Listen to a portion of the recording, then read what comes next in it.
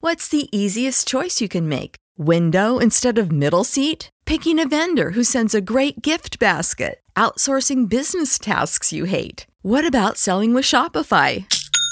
Whether you're selling a little or a lot, Shopify helps you do your thing, however you cha-ching. Shopify is the global commerce platform that helps you sell at every stage of your business. From the launch your online shop stage to the first real-life store stage, all the way to the did we just hit a million orders stage. Shopify's there to help you grow. Whether you're selling scented soap or offering outdoor outfits, Shopify helps you sell. Wherever and whatever you're selling, Shopify's got you covered. Sign up for a $1 per month trial period at shopify.com/try. Go to shopify.com/try now to grow your business, no matter what stage you're in. Shopify.com/try. Lucky Land Casino, asking people, what's the weirdest place you've gotten lucky? Lucky? In line at the deli, I guess? Aha, in my dentist's office. More than once, actually. Do I have to say? Yes, you do. In the car before my kids' PTA meeting. Really? Yes. Excuse me, what's the weirdest place you've gotten lucky? I never win and tell. Well, there you have it. You can get lucky anywhere, playing at LuckyLandSlots.com. Play for free right now. Are you feeling lucky? No purchase necessary. Void where prohibited by law. 18 plus. Terms and conditions apply. See website for details. I only met Erin Galt once. I was called in to do a forensic interview of the girl as part of a 72-hour observation period before she was turned over to juvenile justice and sent to a detention centre based on the warrants that had been taken the day before. Stepping into a room with her, I felt a wave of sadness and confusion wash over me. Erin was 16 and small for her age. Her chart put her at 5'4" and just over 90 pounds, and when she looked up, her expression wasn't that of a hardened killer or a deranged monster. It was that of a frightened and fragile young girl flinching at the sharp edges of a hostile world. And yet, according to what I've been told, 2 days before, she had butchered her entire family. This had happened at their home, a 2-story house in a pleasant neighbourhood outside the city. The yard was always cut, the family was well liked and well thought of, and even as I sat down across from her, I'd learned of no hint of trouble within this family prior to their deaths. No domestic calls, no report to the children acting out at school, nothing other than a break-in a couple of years earlier. I didn't rule out abuse, of course, and abuse was a common catalyst in these kinds of scenarios, but only one of many. My hope was, through talking to Erin, I can learn why she had done those terrible, terrible things.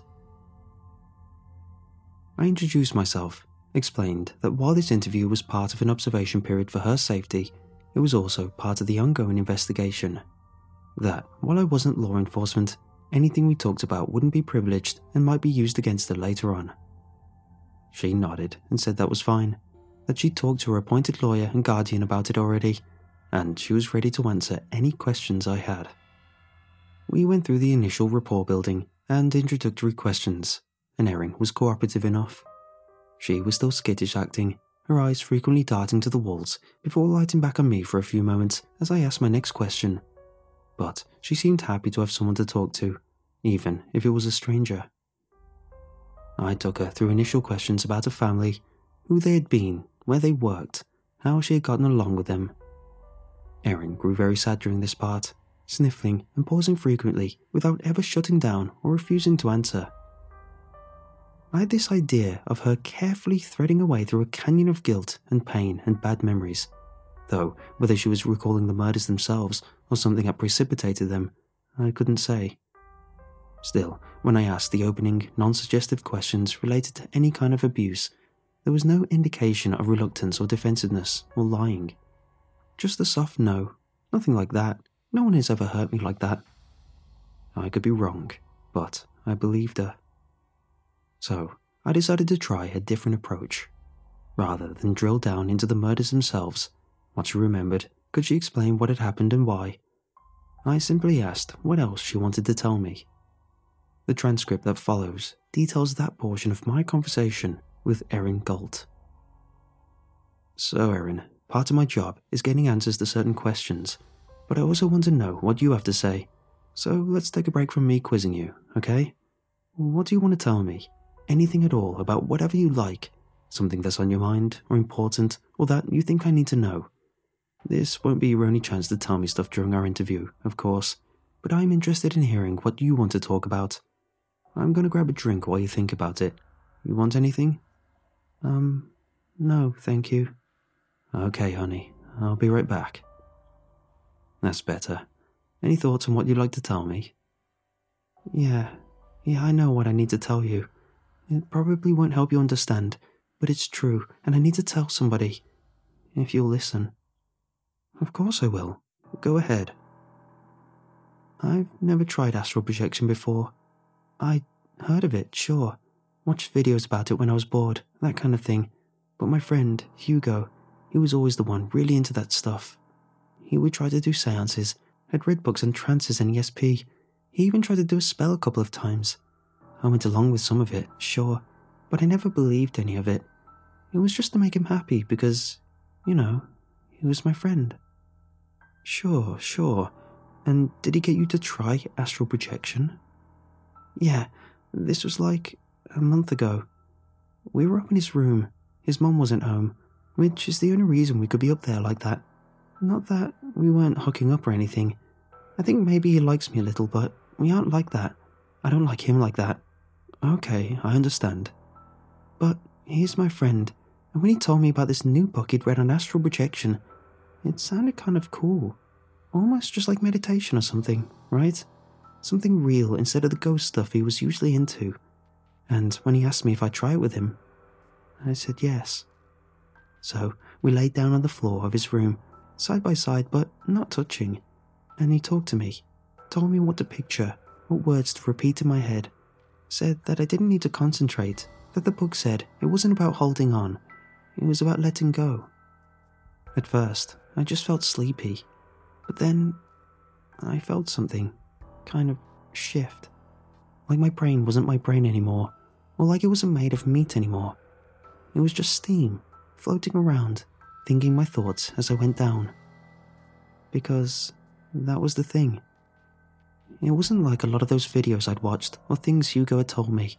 I wasn't floating above my body or flying through the ceiling to go travel somewhere. I was going down, deeper inside myself. Or that's what it felt like. It was like the waking me was a door, okay? And I'd somehow opened the door and found a house on the other side. Some huge, secret house that was built up like a regular house. Like my family's house. It was built down, and it went on for a long, long way. So, I started to go down, and I could see it in my head as I went, though it was weird. Kind of like seeing it, but kind of like feeling it too. Maybe like how bats feel stuff with their sonar, I don't know. But I could tell I was going downstairs to a lower floor, and then another, and then another. The rooms were all empty and dark, but I could still see, and I wasn't scared, just curious and excited, because I could tell this wasn't just my imagination. I was really doing something, really going somewhere. I went down and down, and the rooms started to get weirder. The walls were wrong-shaped, and the floors would seem longer or shorter than they should be. I started to find doors that were closed where they'd all been open, and it got harder and harder to push through. Still, I was determined. This was all really cool and special, and it made me feel really happy because it made me feel special too. I know this all sounds dumb, but I'm telling the truth. I trust you, Erin. I don't think it's dumb at all. Go on, please. Okay, thanks. So I get to the point where the rooms are moving some. Like, the walls change places, and corners don't stay where they were. And sometimes it feels like I'm in something alive, like the rooms are breathing around me. It's a bit spooky, but I don't want to give up. I have this idea that I'm close to finding something really important. So, I keep going. That's when I find the green door. Everything else had been kind of grey, like an old movie or something. No colours, or maybe it was just because it was all so dark. But that door wasn't dark. I could see it from across the room when I came down the stairs. A little bit of glowing green like an emerald, winking at me, saying, "Come here, come here." So I went. The door was different than the others. They all had been plain. They reminded me of the doors in our house, I guess. Just regular doors. But this one was all carved and polished, with a big brass knob, and in the middle of the door was a picture. It was carved into the wood, and it kept changing as I watched. I don't remember what it was. It was so many things, and I can't keep them in my head. But I know it made me happy and afraid at the same time. And when I grabbed the knob, it was hot in my hand. Hot enough, I was afraid it might burn me if I wasn't quick. So I turned it. The door opened, and I went on through. I wasn't in the house now. The floor was rock, and I couldn't see any walls to the side or in front of me. Maybe it was a cave? I don't know. It went on for a long time. It felt like I'd been walking for hours by then, but I wasn't tired, and I wanted to see what was next. I started to see light ahead. I was close to, I think it was a field? A field that was bright and blue with red grass and white trees that grew in every direction, up and down, side to side, weaving through each other as they went.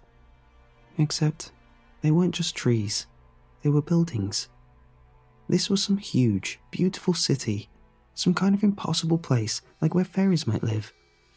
I felt this pure kind of... this sounds cheesy, but it was joy. Joy and like longing. Like I'd finally found something really special and true. I was about to start running toward it when I stopped. There was a noise behind me. Something had moved somewhere in the dark. I could feel myself starting to panic as I turned around. Its eyes were on me. 6 glowing golden eyes like spinning coins, drawing me in, draining me of that happiness and hope. I couldn't move, but the darkness moved around me, shifting the light of that bright living city behind me. The gloom of that thing was now blocking my way. I didn't know what it was, but I kind of did too. I think it's like this little dog we used to have, Puppers. He'd never been out in a bad storm, but he still knew to be afraid of them. Like he could smell how dangerous it was. I could tell how bad this thing was. So, I ran. Running there wasn't like real running. I made my way back faster than I went down. Too fast, and I could feel that thing behind me. I should have taken more time. I should have made sure I shut the doors behind me. But I was scared. So scared. And then... Do you need to take a break? No, I want to finish it. So you understand. I went all the way back up, and when I opened my eyes, I was back in Hugo's bedroom. He was sitting on his bed with a worried look on his face. He told me that the astral projection stuff hadn't worked for him. He tried it for a few minutes before giving up, but I'd been laying there for nearly 2 hours. At first, he thought I'd just gone to sleep, but when he couldn't wake me, he'd gotten scared, but was also worried about waking me up if I really was doing it. Said he was giving me a few more minutes and then he was going to try wake me again before calling someone for help. He laughed when he said that last bit, but he wasn't joking. Not about any of it. He asked me what had happened, what I had seen, but I told him I needed to think about it first and then we could talk. Hugo didn't push it, though I could tell he wanted to. Now that he saw I was okay, he was getting more excited again, and he was disappointed when I told him I needed to head home. Because I wasn't okay.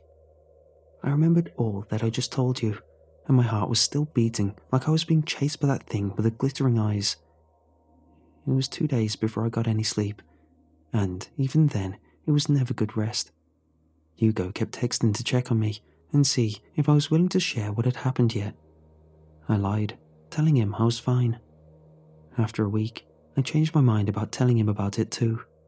I just lied and said I didn't remember anything, that I must have just fallen asleep. Was there any reason in particular that you chose not to tell Hugo what you'd seen? Yeah, I started to see holes in the walls. Just little things at first. Little red, rotten spots like a cold sore or an ingrown hair, but on the wall. Not a particular wall. It might be at school, in the locker, or on the side of my house, or in my bedroom. But it would be there. This little raw, bumpy hole that I could tell no one else could see or touch. And every day, it got bigger. What was it? I don't know for sure, but after a month, I saw the hole somewhere almost everywhere I went. Not always in the same spot, but always somewhere around. It was following me, and it was getting bigger. The edges of it looked black now, like it was burned or dying, and there were little bubbles of white all along that rotten part that would move a little. Not like the way the rooms breathed. This was a wrong feeling, a little sick shudder that made my brain hurt when I saw those pus bags, or whatever, start to shift. It got to a point I was afraid to look around much, and I was so tired by that point, I found myself falling asleep randomly, losing time. She looked up from the table, her eyes red and her lips pressed thin as she met my gaze. And then one night, I woke up covered in blood. My parents' blood. Jake's blood. Her face began to crumple. I think I'm done now. Nodding silently, I reached out and patted her arm. I wanted to comfort her. Her story wasn't true, of course. Some fantasy she had constructed to cope with the horrors of what she had done and experienced. But I had little doubt that she believed it herself. Whatever crime she had committed, she was a very disturbed girl who needed treatment. And when I left the interview room, I was determined to help her get it. The next day, I got the call that she had killed herself. With the Lucky Land Slots, you can get lucky just about anywhere. This is your captain speaking. We've got clear runway and the weather's fine, but we're just going to circle up here a while and get lucky. No, nothing like that. It's just these cash prizes add up quick. So I suggest you sit back, keep your tray table upright, and start getting lucky. Play for free at LuckyLandSlots.com. Are you feeling lucky? No purchase necessary. Void where prohibited by law. 18+ terms and conditions apply. See website for details. Lucky Land Casino, asking people, what's the weirdest place you've gotten lucky? Lucky? In line at the deli, I guess? Aha, in my dentist's office. More than once, actually. Do I have to say? Yes, you do. In the car before my kids' PTA meeting. Really? Yes. Excuse me, what's the weirdest place you've gotten lucky? I never win and tell. Well, there you have it. You can get lucky anywhere, playing at LuckyLandSlots.com. Play for free right now. Are you feeling lucky? No purchase necessary. Void where prohibited by law. 18+. Terms and conditions apply. See website for details. That was nearly 3 years ago. A day hasn't gone by that I don't think about Erin and feel a measure of guilt, questioning if I could have done something different that might have helped more, wondering if there was some missing puzzle piece that would give the whole thing shape and make more sense. Then I got a call from Bill Burke. Bill had been the primary investigator on the Galt case. He was a good cop and a good man, and having worked with him on several cases over the years, I had a sense of how deeply disturbed he was by everything that had turned out with Erin. It had been over a year since we'd last talked, and when he called, I assumed it was about a new case. No, nothing like that. I actually retired last week. In fact, that's why I'm calling you now. I wanted to call before, but I told myself there was no sense in putting my job at risk. No one here wanted to hear what I had to say, and I worried that telling you might only stir things back up again. I knew what he was talking about without him saying. This is about Erin Galt, isn't it? I could feel his wariness as he sighed into the phone. Yeah, I know I told you some details of what happened before you went into the interview with her, but I had some more ideas I kept to myself. Some of that was confirmed the next week when we got the autopsy reports back. Okay, like what? He cleared his throat uncomfortably. Like, only one of the Galts was killed in their sleep. Her little brother Jake had his throat slit, and based on the injury, the arterial spray in the room, and the lack of defensive wounds, it's likely he never woke up. Damn, well, I guess that's better than the alternative. Yeah, I guess it is. But the doctor also said that both of the parents had been stabbed multiple times in the neck and chest, with additional defensive wounds in their hands and arms. The dad died in the hallway, the mom in the master bedroom behind the locked door that had been broken in. Oh God. I know, but that's not all. The blood spray on the walls. A crime scene guy thinks that they were standing up when they were trying to fight her off, and were still standing when they started getting stabbed. Okay. The significance of this to me is that the stab wounds were all at a downward angle. Now Rex Gaunt was a 6 foot tall, 250-pound man. Clarice Gaunt was 5'7" and weighed about 150. Yet somehow, this little 90-pound girl that was barely 4'5" managed to not only overpower them when they were fighting, but stab them like she was taller than they were. I felt my mouth going dry. Oh no, so you think she didn't do it? Someone else was in the house? I felt tears in the corner of my eyes. Damn, that poor girl, she... No, I think she did it. At least in a manner of speaking. She was covered in their blood. The 2 knives only had her fingerprints, and there's no trace of any other person being in that house. Yeah, maybe so, but if what you're saying is true, how could she possibly... I know, I thought the same thing, even after she... Well, after Erin was dead, I still went through all the evidence, went back to the crime scene, subpoenaed phone records, the whole 9 yards. I was already getting static for wasting resources on a closed case, but I didn't care. I was half convinced from the autopsy report that someone else had done the killings, and I wasn't about to let it go until I was sure one way or the other. His voice had grown rough with emotion. It took a few days, but I finally got a disc in the mail with cloud video from the Gaunt streaming security cameras. They'd put 2 outside and 1 inside after a break-in a couple of years earlier, and my hope was that it would give me the proof I needed to show what really happened the night of the murders. Did it? You tell me. I just sent you a link to the cloud folder I uploaded it to. Can't you just tell me? I don't know if I want to watch it, and I won't even know what I'm looking for. You'll know. I showed it to my boss, and those assholes saw it too. They just don't want to admit it or deal with it. Told me to turn over everything and get back to work on my active cases. I did, but I kept a copy too. Maybe just so I could do this. Share it with you, so I wasn't the only guy who knew what happened that night. Just go check your email, Paul. I went to say more, but he had already hung up. I've recorded this account for my own records and to put my own thoughts down, but also so it can be shared someday. I've tried to recall everything accurately, and I think for the most part, I've done a good job. My memory of the video, which I've now watched dozens of times, is perhaps the clearest of my memories, and yet it is also the one clouded with emotions, confusion, sadness, and most of all, fear. So, I'll end this account with my summary of what I observed in that video, free of any editing or follow-up commentary. I've had no luck reaching Bill again, and my own speculations are just that, the flailings of a desperate mind wanting to apply reason to the impossible, trying to shut doors that have already been left open far too long. So, I'll leave it to you, the listener, to draw your own conclusions for what I'm about to describe. The video is from the interior security camera, which has apparently been positioned in a high corner of what looks like the Gaunt's living room. The living room is dark, but the house has an open floor plan, and the camera also shows a large kitchen lit by a single light over the sink. No people are visible at first, and overall the scene is still. Then Erin enters from the right, wearing a white t-shirt and blue shorts. She enters from the dark of the living room, so at first it's hard to notice how strange she seems. Parts of her body are blocked by furniture and shadow, and it isn't until she passes into the kitchen that I can see her head is lolling to one side as though she's asleep or unconscious.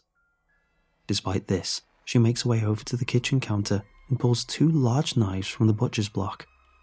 Blade pointed down in each upheld hand, her silhouette looks like a drowsing praying mantis as she glides back toward the right on a path to exit the kitchen for some other room or hallway. It's at this point that I notice the smoothness of her motion, and a moment later that I'm able to see her lower legs and feet for the first time. My panicked thought is that she is somehow walking on tiptoe, like a ballerina, but I pause and rewind it several times. And no, her feet aren't touching the ground at all. Judging from the height of things around her and her own shadow, she looks to be floating about a foot off the ground, her motion forward smooth and seamless even as her head rolls and her arms lift and sway in a strange, almost boneless fashion. It was that incongruity that caught my attention after the initial shock and fear wore off. That was what led me to have the video cleaned up further by a friend of mine. She complimented whoever had done the special effects, said that even after studying it, she wasn't sure how they'd done it. I just thanked her and hung up the phone. The enhanced video was clearer, but no less disturbing. I could see finer detail now, like how Erin's eyes were closed and her face turned toward the camera, or how the floor creaked softly at times, despite the girl's feet being free off the floor, or the slight rustle of a shirt's fabric and compression of her skin in a dozen places along her arms and legs and torso, as though she was being carried along by some unseen thing. Her limbs worked like a marionette as she drifted toward the night that would end her family, her joy, and her life. I paused the video in that moment, just a second before she passed into the dark, and I stood at it for a long time, looking for some hint of the thing that caught her and was using her so cruelly. Aside from the carry marks, at first I saw nothing, and then there was something new. Emotion on the frozen frame. 2 lines of twinkling gold turned toward me, looking out from that captured moment of that terrible night. I wanted to believe it was a glitch of my computer or my fraying imagination, but I knew better. I know I intend this to be an objective observation, but I know what I saw and felt. Those golden lights, those eyes hadn't been there before. They were just looking toward the camera. They were looking at me. I don't understand any of this, and I want no further part. I've erased my versions of the video, but I now realize it's not enough. This thing wanted to be seen and known, otherwise it wouldn't have been. And if I can't show others what I've seen, telling them will have to do. So perhaps this is enough. And perhaps you feel tricked as you reach the end. I did tell you I would end this with my description of the video after all, unembellished by my own conclusions, my own sleepless terrors, and I am sorry for that deception. I truly am. But my hope is that if I satisfy it, it will leave me alone. Because I've started losing time, waking up places I don't remember going, and sometimes, more frequently in the last few days, I've started seeing them. Erin's holes, or maybe it's all just one hole, a rotting necrosis in the skin of the world as something pushes its way through. I'm watching it as I tell you this, and it's getting bigger.